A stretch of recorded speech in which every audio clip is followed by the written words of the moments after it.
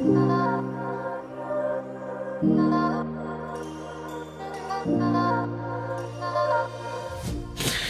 right, everybody, welcome to Studio B. I am your host, Pastor MDH. Thank you so very much for joining us here on the set.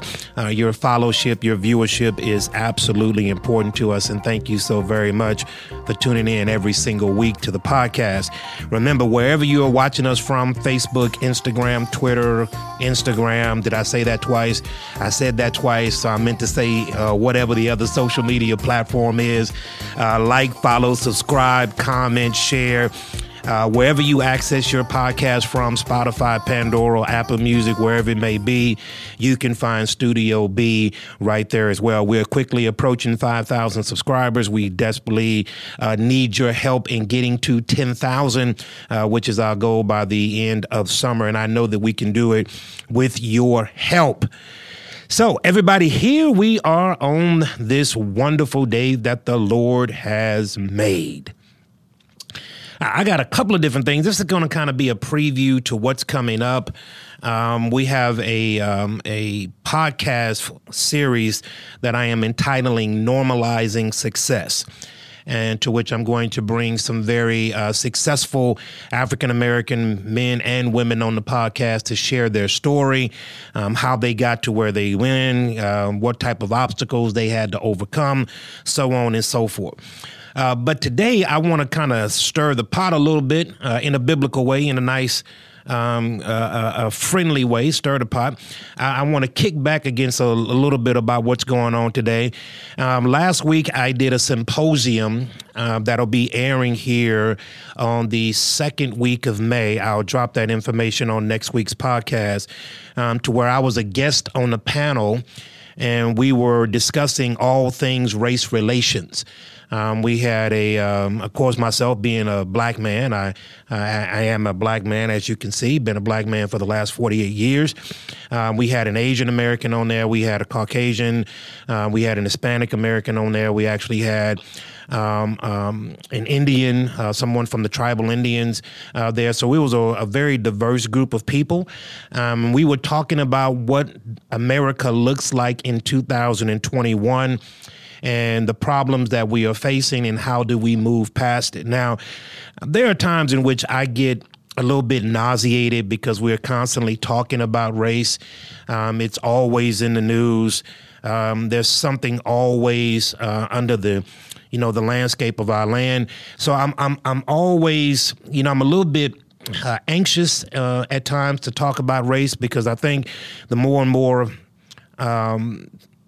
more attention that you get it, the bigger and bigger it becomes. So I try to make sure that I'm engaging in areas where I can make a difference and bring a voice of reason to the conversation. I don't just like to talk just for the sake of talking, because I don't believe that it accomplishes a whole lot.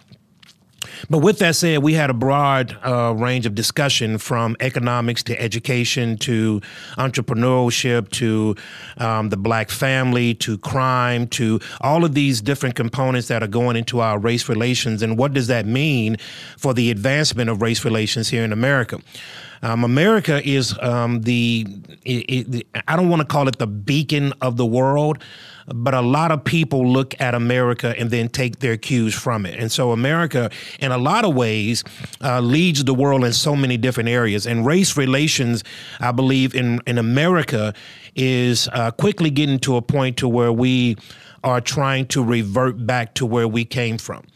And so this little symposium, this roundtable discussion that I participated in last week, which was very fruitful, by the way, and that'll be airing in the second week of May. And I'll drop a link to that once they have done all that they needed to do, and then pass it on to me. Now, we still got a lot going on right now in our world. The Derek Chauvin case has recently now been delivered to the jury.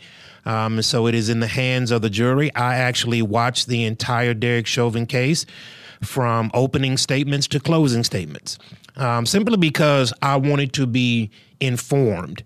And not informed by what the media told me, what they chose to give to me, but I wanted to be informed. And so I made sure that I watched the Derek Chauvin case from beginning to end.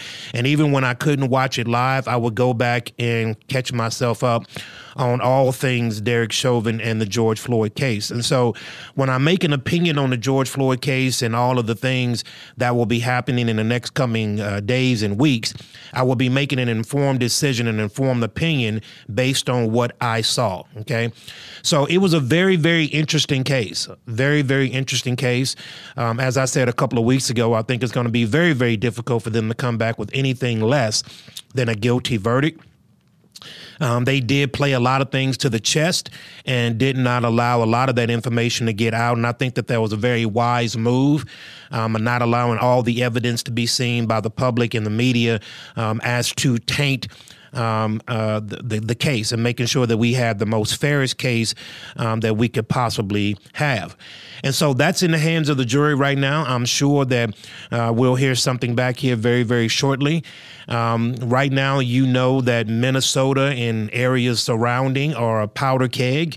I just want to say that the answer, and I know Martin Luther King said the rioting is the voice of the unheard. But in Martin Luther King's day, that was a very different demographic than the demographic that we're facing today. So there is a powder keg happening that if they don't get the outcome by which they are hoping and demanding, they have already promised that it is going to be hell to pay in the streets of America. And so there's a lot of stuff going on right now. Of course, we got Daunte Wright. That just happened. We have Adam Salido in Chicago. We got a lot of different things happening, but I want to provide, if I can, some context here.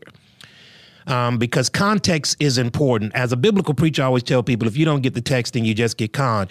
So of all of the Bible verses in the Bible, if somebody just picks out one verse and then they manipulate that verse to try to say what they wanted to say to fit the particular narrative that they may be in, the problem with that is that you have scriptures before and you have scriptures after. So in order to get the full weight of that particular text, you have to dive into the contextual aspect of that verse. And so that means if you are quoting Luke chapter number 5, verse number 15, you have to understand that there are 14 verses before you get to verse 15, and then there are verses after verse number 15. And so you just like you started Luke chapter number 5, there's also Luke chapter 1, 2, 3, and 4. And so as preachers, what we've learned to do is not study the Bible in sections or in verses.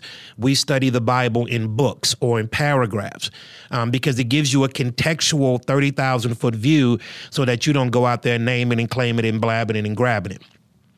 Well, in that same way that I've been doing that for all of my pastoral life, or most of it, when I got out of school, I try to bring that same contextualization over into my everyday life. Because a lot of us like to point at the moment, live in the moment, but really not understand what's going on through the moment. And so I got some stuff here that I want to share with you, because if you listen to the podcast in any length of time for if you've heard me on this particular platform and other ones that I've spoken on, I have taken the position that I don't stick my head in the sand and say that racism does not exist. You know that I've bring forth stats and I bring forth the data that can show that there are still some systemic issues in our land that absolutely need to be addressed. But I like to talk about the issues that can close those gaps, the financial gaps, the educational gaps, especially within our prison system and our judicial system. We talk about very specific issues on how we can fix those problems.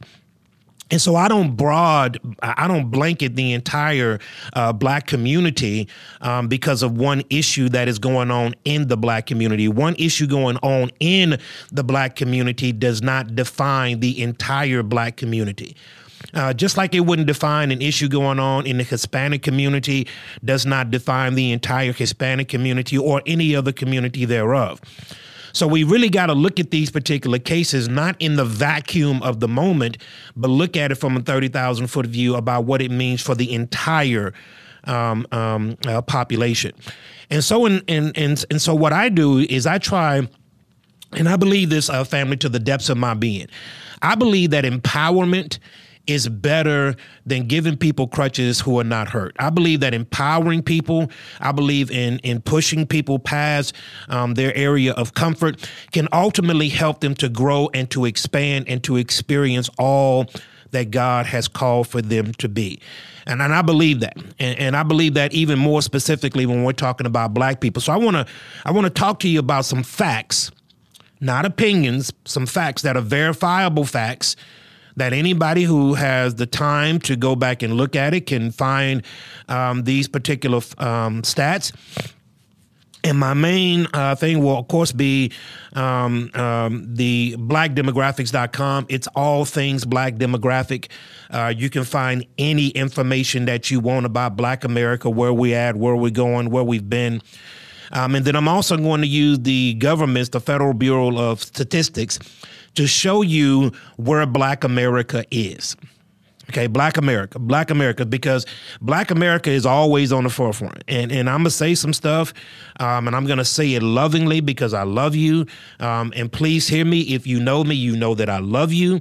But I'm not going to shy away from telling you the truth, because I got to be able to speak truth to wherever there is error. So the Black population in America, as it stands right now in 2021, we make up 14.6% of the total populace in America. Now, that's going to differ maybe a percentage point, half of a percentage point based on whatever data that you use. But for this particular podcast, I'm using blackdemographics.com, and you'll find that the Black population in America is 47.8 million Black people in America, which makes up roughly about 14.6% of the population. So we got 47 million African Americans or Black people that reside in these United States. In all 50 states, okay, and we'll talk about what that looks like in regards to state by state, which has the highest, which has the lowest. But right now you got 47.8 million African Americans that reside in the United States, 14.6% of the population. I want you to make sure that you keep that in mind, because that's a very, very important number. That number is not growing by leaps and bounds. And so this idea that, white people on the other side, which make up roughly about 71% of the population, they are concerned about the Black and browning of America. They shouldn't be concerned about the blacking of America, because the statistics about Black growth in America are going up minute numbers. So they're not worried about the blacking of America with more Black people coming into America. They're worrying about, and they are interested in the browning of America, because in the next 15 to 20 years, Black people are going to be, again, the minority by a large percentage. The Hispanic population will not only pass us, they will leapfrog us within the next 15 to 25 years. And so when you're looking at African American statistics here in the United States of America, I want you to look at, and this is my little prelude to next week or next month's podcast, I want to look at Black females. There are 166 million females in America, and that makes up white, Black, Hispanic, Asian, and every populace there in between. Out of that 166 million, you got about 22 million of them that are Black females. And the median age is right around 36 years old. 18 years or younger is right at 49%. Okay, so we got 22 million African American females who are in the United States of America. Now, I'm talking about the state of Black America, not from an individual place, not from a news headline, but I'm talking about Black America as it stands right now. We make up 14.6% of the total populace in America. Out of that 14%, out of that 47 million people, 22 million of those are female. Now, Black females are doing historically well. Not just good, they're doing well. 59% of them have attended college. Now, when you look at the populace of all women, that include white, Black, Hispanic, Asian, thereof, and all those other ethnicities based into one category, 63% of all women attend college. but 59% of African American women have achieved college, have gone to college. 24% of that number have achieved a bachelor's degree or higher. Now, when you're looking at the total populace of all women that have achieved bachelor degrees or higher, you'll see that that's 33%. So African-American women are getting 24% of bachelor degrees and higher. They are graduating at a 2-to-1 degree as it states to women to men. And total populace of women is 33% of all women have a bachelor's degree or higher. Out of the black women that have less than a high school diploma, we're at 13%. Of that 22 million, less than 13% of them have less than a high school diploma. When you look at the populace, 11% of all women have less than a high school diploma. So we're 2% above the average of those who do not have a high school diploma. When you look at the educational attainment, bachelor degree or higher, we talked about that at 24%. Now, watch this. Now, this is important. The graduate or professional degree, okay, we're talking about masters, we're talking about PhDs. Black women are 10%. The national average is 13%. So black women that are getting graduate, masters, and PhDs are at 10%. The total populace of women, of all the women, and let's see how many women, 166 million of them are at 13%. So when you're looking at black women, just black women are moving the needle in education, and they're in other categories as well. So how is Black America doing right now in 2021? Well, the story is that Black America is doing pretty bad. Like if you read if you look at any headline, if you look at the news, if you look at the social media sites, apparently Black America is struggling. Black America is oppressed. Black America is held back. Black America is caught up in the web of racism, where the white man has his knee on our neck and allowing us to not move forward. When you're looking at the total populace of what's going on in our world, apparently Black America is not doing very well. And what I've always said, and I continue to say, is that we got to not look at these moments in isolated events, because the isolated event will absolutely put into concrete status whatever belief that you may have. So when you're looking at the George Floyd case, and you're looking at the heinous crime of the George Floyd case, and what Officer Chauvin did to George Floyd by placing his knee on his neck, and that 9 minutes and I think 26 seconds, I think, is a total time frame that the prosecution was dealing with, and he breathed his last. When you're looking at that, that's pretty discouraging. It's pretty discouraging when you're looking at that in that moment. And it's very, very tempting to look at that moment and broad stroke the entire thing. And that's to one side or the other, right? And I think when we're looking at Black America has to be in a place to where we can look at Black America not in isolated events, but as a whole. Because if you're looking at these things in isolated events, then things don't look like they're getting very good. They don't look like they're getting better. They don't look like they are moving in a upward trajectory. So when you're looking at this thing about Black women and Black women, the reason why I'm starting with Black women is because, again, next week when we do our podcast, I'm going to do a thing called Normalizing Success, because we, in the Black community, we want to celebrate things, and we want to celebrate them at high measures. And my thinking has always been, okay, a Black person has graduated college. We shouldn't throw a parade for a Black person graduating college, because Black people graduate college all the time. Like, it's just what we do. We don't throw a parade when a Black person gets a master's. It's a great accomplishment, but Black people get masters all the time, as if we're not capable of getting bachelor's degrees and master degrees and PhDs and the such, right? As if we're not capable of attaining high levels of achievement, as if we're not capable of attaining CEO status and COO status and CFO status and being the heads of our industry and and having businesses and employees and things of that nature, as if when we do this, there needs to be a whole lot of fanfare because a black person has achieved a high level of success in America. My contention has always been black people have always been successful. It's within our DNA. Black people, and this is not to separate black people in this regard from any other race, but it's always like we want to celebrate these milestones as if these milestones come few and far in between. All you got to simply do, if you don't know any successful people, let me just tell you this, they are out there. There are numerous amounts of successful people in every level of industry. In every level of industry. Do you know that women outnumber men in the medical industry as medical doctors? There are far more women doctors than they are men doctors. Black women in particular are attaining their medical practice degrees at a record rate.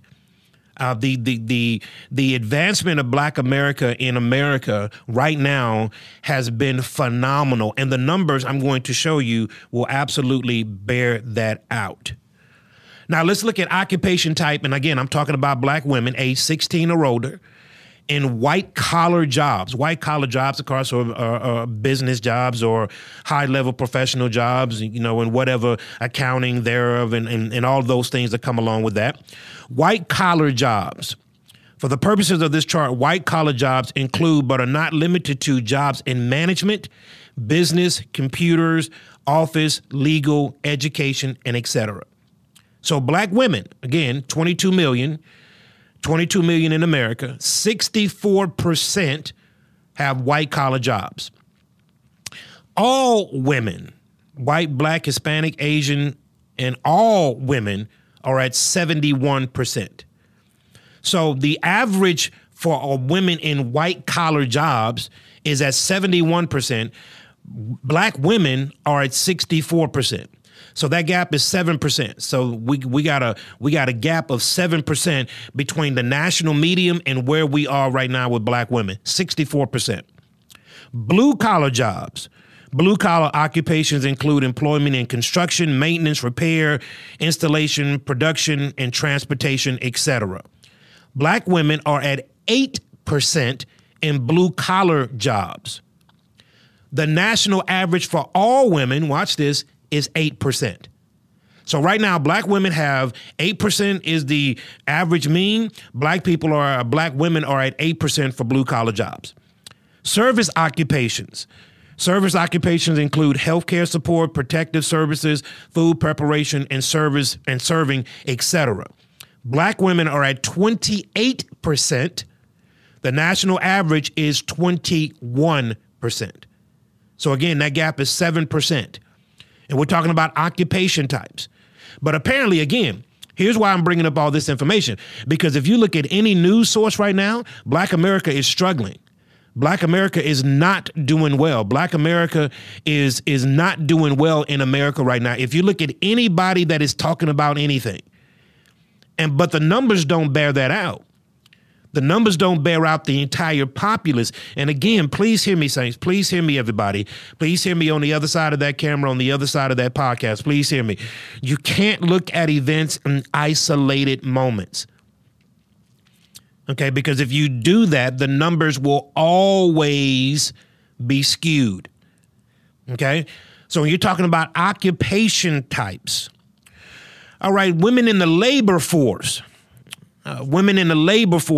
Females age 16 to 64. Black women make up 72% of the labor force. All women, 71%. Percent of labor force who are employed, 92% black females. The national average is 95%. Work full time year round of females 16 years or older is at 35%. The national average is 48%. So that is a 13% difference in those who work full time year round. Now, here's one of the things that I've talked about that we have to be able to address. because this number is going to tell you where we at and why we need to close some of these gaps. And there are specific things that we can do in order to close this gap. The annual earnings of $50,000 or more of females who work full-time, Black women, 26%. Now, again, this is annual earnings over $50,000 or more for Black women or women who work full-time. They're at 26%. The national average is 48%. So you got almost a 20-point difference, a little over a 20-point difference when you're talking about the annual earnings of $50,000 or more for women. For all women, it's 48%. For Black women, it's at 26%. So when I've said on this podcast and talked about the economic gaps that exist, the educational gaps that exist, and then we talk about grassroots measures that can close those gaps, how to close the financial gap between the have and the have-nots, how to make your money work for you, how to create generational wealth so that your kids start off in the positive. How do we do those things? How does the Black unit, the Black family, the Black Americans, African Americans, how do we close these gaps? There are absolutely grassroots things that we could be doing right now in order to close these gaps. One of the ways in which you close the gaps of economic between the have and the have-nots is by increasing your education. Okay, by getting more educated. The more you learn, the more you earn. It is a golden rule of life that what you know, they got to pay you for. So the more that you learn, the more that you earn. You increase your pay scale as your education goes up. Okay, that's just a rule of life, everybody. Now, I'm not saying that you got to go to college, to a 4-year degree, to an 8-year degree, to a PhD and beyond. What I'm saying about education is that you get educated, whether that's in a particular skill set or whether that's going back to school. Because by increasing your education, you close the economic gap. You begin to make more money with that in which you know. Okay, so one of the ways that we do that is by getting more education. And Black women are far exceeding Black men in this regard. Now, I want you to see this. This is some things that we don't want to talk about in the Black community. Man, I wish I didn't have to,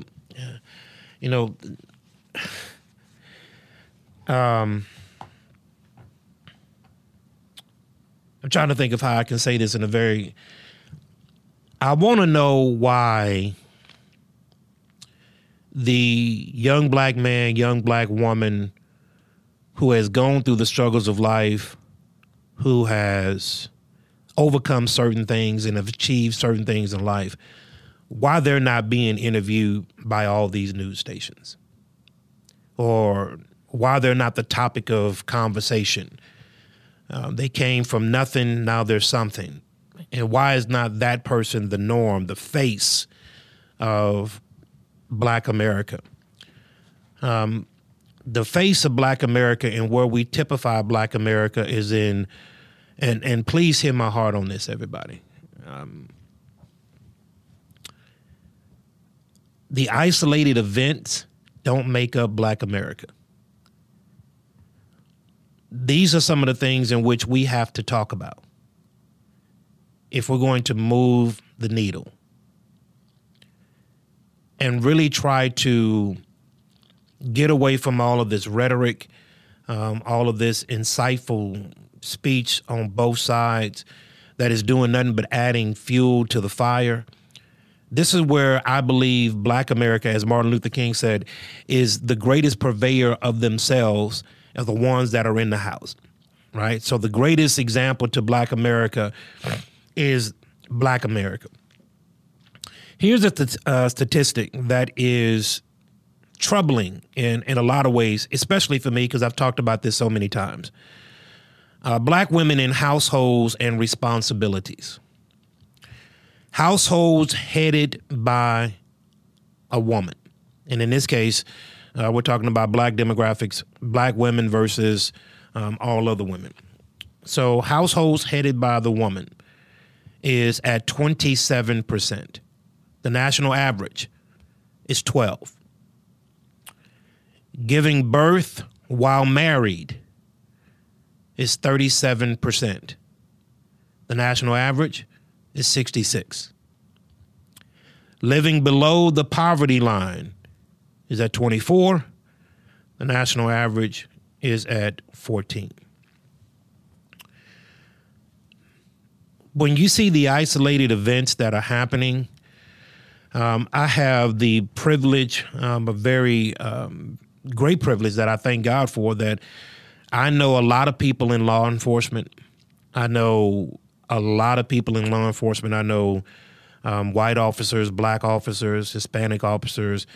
I know a lot of people in law enforcement. And so, especially with all the stuff that's going on in law enforcement, I have the ability to come alongside, call them up on the phone to get their perspectives about what they are seeing, you know, the lay of the land and the headlines that are pervasive through our nation. And they provide me with some great insight. It provides me with some great insight because I'm talking to people that are actually in that particular field, that have an expertise and an experience that I cannot myself enjoy because I'm not in the field. I'm not in the squad cars. I'm not, making the arrests. I'm not making the traffic stops. I'm not doing any of that stuff. I'm not engaged with the communities in ways in which they are. So I make sure that I try to come alongside of them and try to get their perspective about what's going on in the land, especially right now. You know that it's a powder keg when we're talking about police reform and all the things that are going on in America right now. So I have a great privilege to be able to talk to them in ways to gain some insight about where we are in our nation. And one of the things that I think we don't talk about a lot, and maybe just because it's taboo, and anybody that talks about this from this perspective is averting the conversation, dodging the conversation, and even to the upteenth degree, they're sellouts if they don't buy into the narrative. And so when I'm talking to these officers that are out there, I'm trying to get their perspective. And let me say this. I'm going to say this. As I talk to many officers, 5 of them to be exact, 3 of them here at the Church of Bethel's Family, and 1 that lives right around the corner from my house, and then another one that I know in regards to this particular Daunte Wright situation. Daunte Wright, of course, 20-year-old that lost his life at the hands of the young lady in Minneapolis a couple of weeks ago. The consensus across the board, this 26-year veteran said that she mistakenly pulled her gun as opposed to her taser. Everybody that I've talked to on the other side of that have said that there is no correlation between the way that your gun, your Glock, and your taser feel. You automatically know the difference. Your gun is always going to be on your dominant side to be controlled in a firing scenario. Your taser is always going to be on your less dominant side. So there's no way, and I won't say no way, but it's very unlikely, hard to kind of phantom how she thought of her gun being the same way as her taser. From what these cops have told me is the adrenaline rush of what was going on at that time, it puts you in a very, very vicarious position where you are now having to decipher all of this information all at one time. So there's several conversations out there, but all of the officers that I've talked about absolutely know the difference between a gun and a taser. And I think anybody that you talk to will be able to tell you that same thing. So she is going to be held. She got charged with negligent homicide, which is a applicable charge for her. She will not get charged with first-degree murder. It was not premeditated. She will get charged with negligent homicide, and she will be convicted on it. It is a second-degree murder charge, may even be a third-degree murder charge, but she will, in all likelihood, be indicted because that was negligent. At 26 years on the force, and you being a leader in the force on the honor guard, having all of these distinctions and all of these things that are attributed to your career, you should have known better than your gun and or your taser. Okay. Now that's the baseline facts of what we're talking about right now. And nobody disagrees with that. Nobody, no officer, nobody with any sense disagrees with the fact that she should have known her taser from her gun, considering that she's 26 years in the force. And as a matter of fact, when you look at it, the officer that actually put the handcuffs on Daunte Wright was a black man. And this black man was in training, being trained by the white officer of 26 years. But can I ask you, if you've looked at the video, the entire video, not the snippet, the entire video, can I ask a question that the officers want to ask? But and let me just share this before I say that. I said at the symposium last week, giving you a little bit of inside information on that. My white counterparts in all these different segments, they are in a position to where they said to me, Pastor Ullman, we want to speak about this, but we just don't know what to say. Because if we don't say the right thing, then we are held as racist, as insensitive to not understanding what's going on. And when we're talking about this, it is a very real conversation. So I want to say something in regards to this particular situation that I'm going to have an officer on. He's not going to be on until the month of June, but I'm going to have an officer on who patrols high crime areas.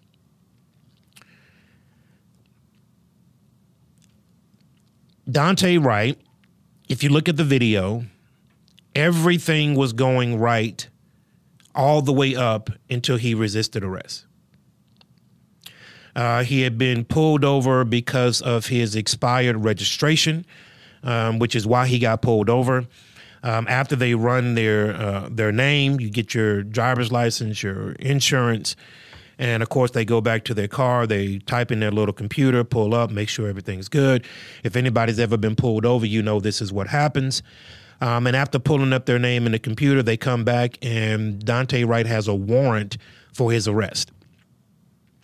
There's another passenger on the passenger side of the car. The black officer comes up. You can see this clearly on video. And here's one of the things that has come out for police reform. And these are not, and this is across the board. The only exception to that is in very, very, very exclusive cases. But every police force has now made the designation that they're going to release body cam footage within the first 48 hours of any incident, and the full footage. So the full footage is available. I've watched it numerous times.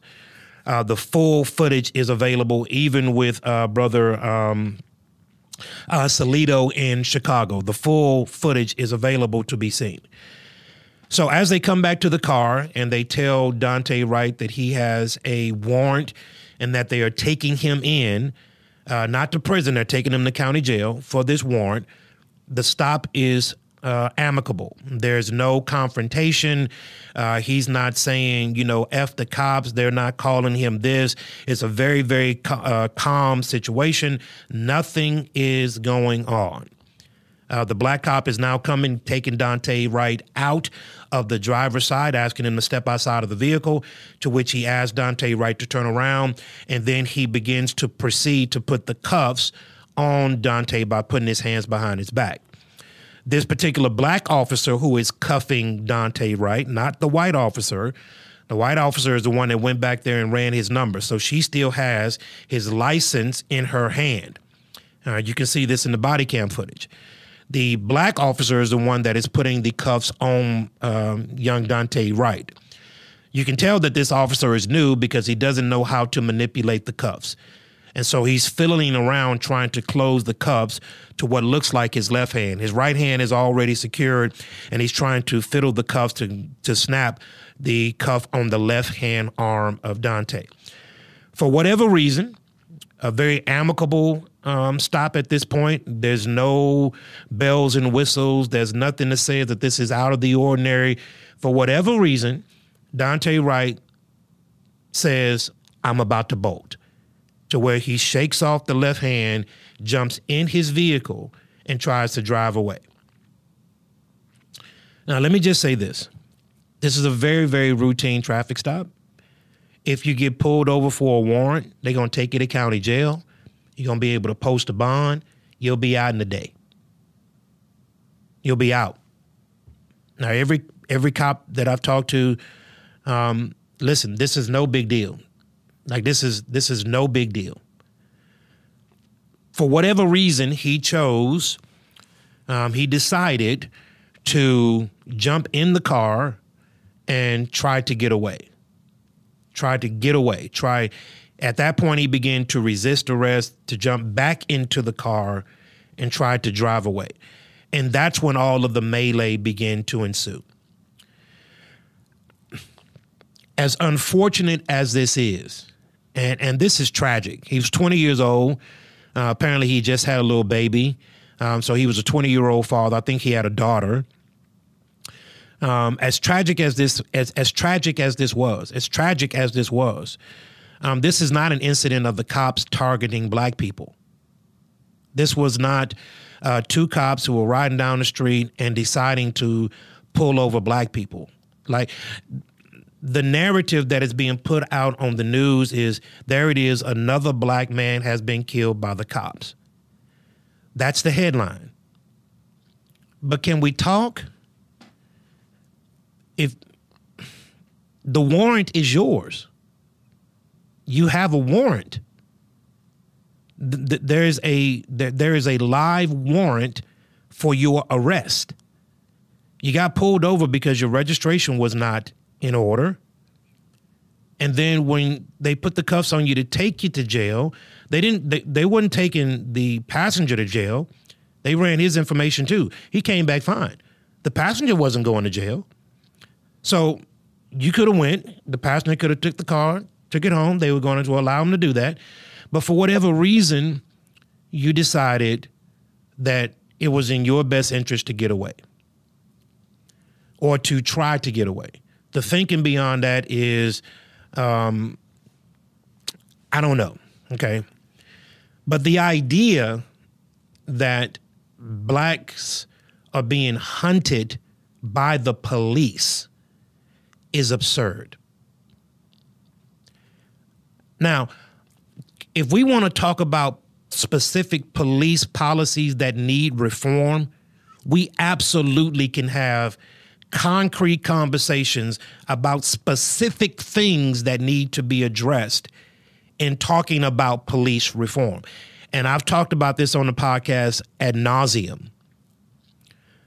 The thing that happened last May with George Floyd, George Floyd was the catalyst to really begin to start bringing some of these conversations to the forefront so that we can really start to address these particular issues.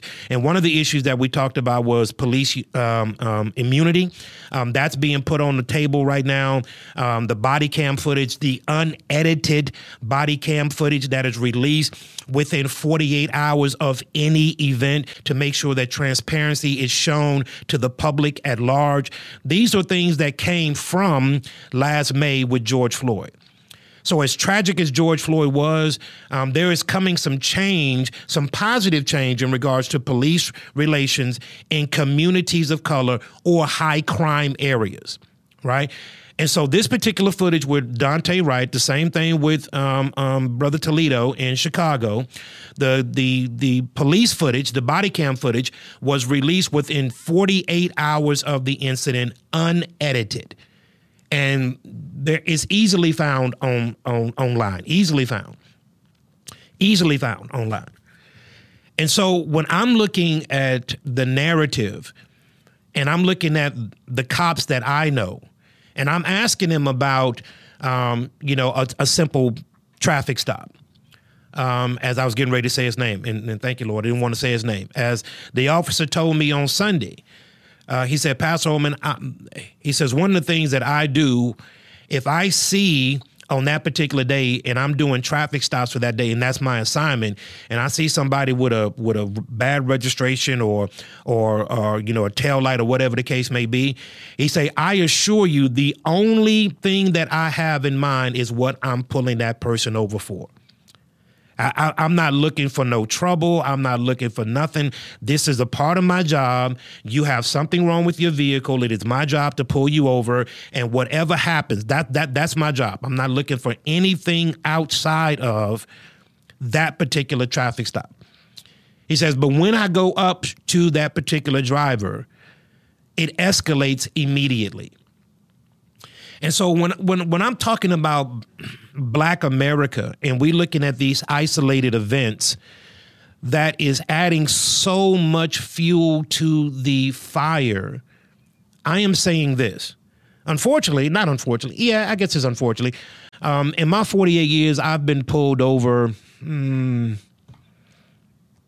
or so times, I guess, for, traffic stops. I shared with you last week or week before last, whenever that was. I've been pulled over with my firearm. I've never had an incident with a police officer, white, Black, Hispanic, Asian. I've never had an incident with a police officer. I can't think of anybody in my immediate circle, in my broader circle, to that context, that has had a negative encounter with a police officer. And I've tried to rack my brain, and even those in my family that, praise God, that are,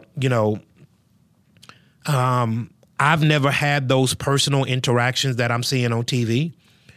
As I've channeled my friends and my associates, trying to look for specific examples of racism when they've been pulled over by cops or been pulled over by law enforcement in general, I don't hear those examples. I don't hear examples of cops calling Black men niggers, boys, talking to them like they're 5 years old. I don't hear those examples. Now, again, it's because when we look at isolated events, we look at them within the microcosm of that event. And the thing that is bewildering to me is why we can't have all the conversation. Not just talk about this, not just talk about Dante Wright, not just talk about Salito, not just talk about these particular instances that are flooding the airwaves, but why can't we talk about what's going on in our own communities?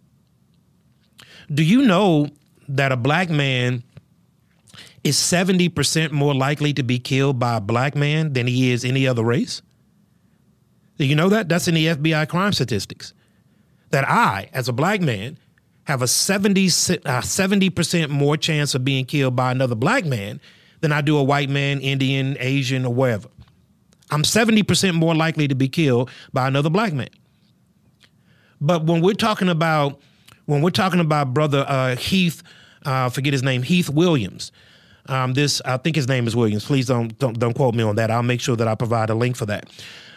This young brother in California who was graduated at 16 years old, had his entire future ahead of him, just got accepted into MIT, had a prosperous future ahead of him, went to a graduation party and got killed that night because of a skirmish that broke out in that party and was killed by another Black man. Now, Brother Heath never got any marches. And I guarantee you, most of you guys have never even heard of Brother Heath. But he was Black. His life got snuffed out at 16 years old, bright future ahead of him, had the world as his oyster, but nobody talked about him being snuffed out by another Black man. Did his life matter? Was his life not worthy of marching? Was his life not worthy of addressing? Was his life not worthy of a march, a protest to stand out against the violence that took him out? His mother's crying just like everybody else's mother is crying. So when we have conversations in these pockets, in these vacuums, it skews the conversation so that we can't address the issues in a very, very holistic way. I believe in solutions, and I believe solutions are what's going to get us, past the problems that we are facing. Now, whether you like it, whether you don't like it, whether you love it, whether you hate it, the conversations need to be had. They need to be had. as I said with George Floyd, Chauvin and his defense team tried to do the wham bamboozle thing. But the evidence is so overwhelming that the use of excessive force on George Floyd was directly attributed to his death. Anybody from a 9-year-old all the way up, and they talked about a 9-year-old because the 9-year-old was one of the 4 bystanders that was standing on the sidewalk watching this stuff go on. So they cross-examined. The 9-year-old was a witness in the case, and the 9-year-old understood that Chauvin was using excessive force. Nobody's disagreeing with that. Nobody with any sense is going to disagree with the fact that excessive force was used, and that excessive force was directly contributed to George Floyd breathing his last. Okay? So there is going to be, the judicial system will bring forth a verdict of guilty on Officer Chauvin, or it should. Now, what do we do in the meantime? What do we do in the meantime? In the meantime of talking about cops and their interactions with the community, we can address specific issues that need to be addressed. And this is why I have personally kicked back against defunding the police, because defunding the police is going to adversely affect Black people more than it will affect any other people. Because the crime is in 3rd Ward, it's not in River Oaks. The crime is in 5th Ward, Sunnyside, South Park. It's not in Bel Air. So by defunding the police, not having the presence, not being able to call when something is going on, to get that immediate response, is going to adversely affect people of color more than it will affect other people. And so when we're talking about specific police reform, we need to do that in a holistic conversation that brings solutions to the table. And so in the symposium, one man talked about that the communities in which we patrol should be patrolled by the people who live in the community. Here's the problem with that. Everybody's trying to get out of the community because of the crime in the community. So most of the people who are patrolling the communities don't live in the communities that they are patrolling. Right. So one of the things that I believe, and we talked about this with an officer here on Sunday, is that training and education goes a long way. Training and education goes a long way. De-escalation. We talked about mental health here last week on the podcast, understanding these things, sending mental health experts or police that have been trained in mental health to de-escalate these particular situations, as opposed to sending somebody off the beat who is engaging in these particular things, having people qualified in many different areas other than knowing how to handle their firearm, having them qualified in several areas of knowing how to incorporate their communities will help. Okay. But talking about specific issues to address the specific needs that we have is what we have to do.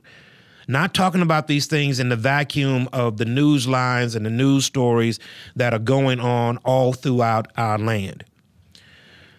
So, Black America, as we're looking at Black America, I am going to highlight not the extraordinary. I'm going to highlight people that are doing extraordinary things, because I believe that it is within Black America to do great things. If you're looking at the 157th Congress of the United States of America, it is the most diverse it has ever been since the inception of Congress. We have more Black people, we have more women, we have more religions than we've ever had in Congress throughout its entire history. Right now, there are 146 African American mayors in the United States of America. Here in the wonderful city of Houston, which is quickly approaching the 3rd largest city in America, We just had before Sylvester Turner, who is going in his second term, ending his second term. Before then, we had Anise Parker, who was a white LGBT, in the fourth, going on the third largest city in America. Mayor Lightfoot, who is the mayor of Chicago, who is an African-American female who is also of the LGBT community. And so apparently Black people and minorities and those who are in all of these other classes that we like to put people in are not doing as well as we think we are. And the problem to this, everybody, and just hear me as we bring this to a close, people are not homogenous. Okay, you can't just put people in a box and expect all people to operate within that box. You can't just put people in a box because that's where you're comfortable with putting them. Okay, and when you're looking at Black America, don't define Black America by an incident. Don't define Black America by an incident. Okay, the numbers of Black America, and which is why I have said many and many and many and many times before, I don't personally know anybody right now that is on the fringe of life. Now, I know people, but the people that I know are hardworking, people who love their families, who are trying to do the best that they can to make sure that their families are in the best position possible. And I think we ought to push back from this idea and de-escalate all of this heated talk about white against Black, Black against white, and all of these ethnicities against other ethnicities. I told the men last night, we're hearing a whole lot about the crisis on the southern border, but you're not hearing about the crisis in Miami. It has not even made the news that you have all of these Haitians that are fleeing Haiti. Now, I've been to Haiti 23 times. They're fleeing Haiti. They're rioting in Haiti right now, burning stuff down in Port-au-Prince, right outside the airport. You have people that are leaving Haiti, getting on boats, and trying to make their way to America on boats. And some are making it to the shores of Miami. Haitian Americans, Haitians, who are fleeing their country for political reasons, persecutions, getting to the shores of Miami only for the U.S. government and custom controls to send them back to Haiti. But you don't hear about the border crisis in Haiti. You don't hear about the Black people trying to get into America because they are escaping the political pressures of their own country, the persecutions of their own country, the violence in their own country. The same thing that's happening on the southern border with everybody coming from Guatemala, Honduras, and Mexico because they are escaping those conditions and giving all of these asylums to the tune of $60 million a week. But you don't hear about that with the Haitian people coming to Miami, looking for that same safety, escaping that same violence, escaping that same political persecution. They're doing the same thing, but you don't hear about that. That's not making the news. But it's happening even right now, today, as we are speaking, that they are sending Haitians and Cubans back to their countries when they are trying to escape the very same thing that everybody on the southern border is trying to escape as well. So don't look at these things in isolated moments. Don't look at them in pockets. Don't look at them in this or that. Take a step back. And as you are engaging in this conversation, I believe that we got to have intentional conversations with people and bring grassroots solutions to the issues that we're talking about. Not just to speak at them ad nauseum, not just to speak of them because that's what's going on. We need to have grassroots solutions to the problems that are facing our nation. Because everybody, I truly believe, and maybe it's a kumbaya moment. Maybe that's why Brother Martin and Brother Malcolm met their demise the way that they did, the way that they did.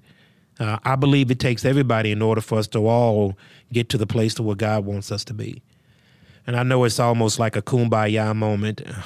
I'm even hesitant to say it at times because of the environments that we're in. But I believe it takes I believe it takes everybody. And so I'm asking in Jesus' name that we have the kind of conversations that can help bring forth the solutions that will fix the problems that we're facing. Now, I don't have the time to do it, but ultimately at the base of all of this is sin. I say that as a pastor. I say that as a Christian. But I do believe that there are some problems that can be fixed if we come to the table and talk through the issues in logical manners and bring forth logical solutions. So everybody, as you're looking at Black America, please don't feel sorry for Black America. Black America is doing quite well. Black America is accomplishing great things. Black America is resilient. They are determined. And we don't need handouts. Black America is doing great things. Please, as we are trying to reconcile this nation, realize that each person must play their own particular part. And the things that unite us are far greater than the things that divide us. So please, everybody, take a step back, go behind the headline, do your research, and add value to the conversation, as opposed to dousing more fuel on the fire. I want to thank you guys, man. Please, in May, we got 4 fantastic, dynamic, entrepreneurial, educated, knocking it out the park ladies that are going to be a part of the podcast. And they're anywhere from double doctorates to the heads of their industry, engineering, to the chief of staff of NASA. So they're all going to be on the podcast next month. Make sure that you're tuning in because I want you to hear their stories. And I want you to see what they've had to go through. And I want you to see the resilience that it took in order for them to get to where they currently are. And I want them to be an inspiration to you because I want to make them the norm because they are the norm. Normalizing success. That's going to be next week, next month. Make sure that you tune in. Thank you so very much, everybody, for your fellowship, for your viewership. Make sure that you like, follow, and subscribe. We're approaching 5,000. That's a great number, but we also need to get to that 10,000 that we are looking to do. And with your help, I know that we can get there. Thank you so very much for joining us here on the set of Studio B. God bless you. May God keep you in all of your ways until we see you next week.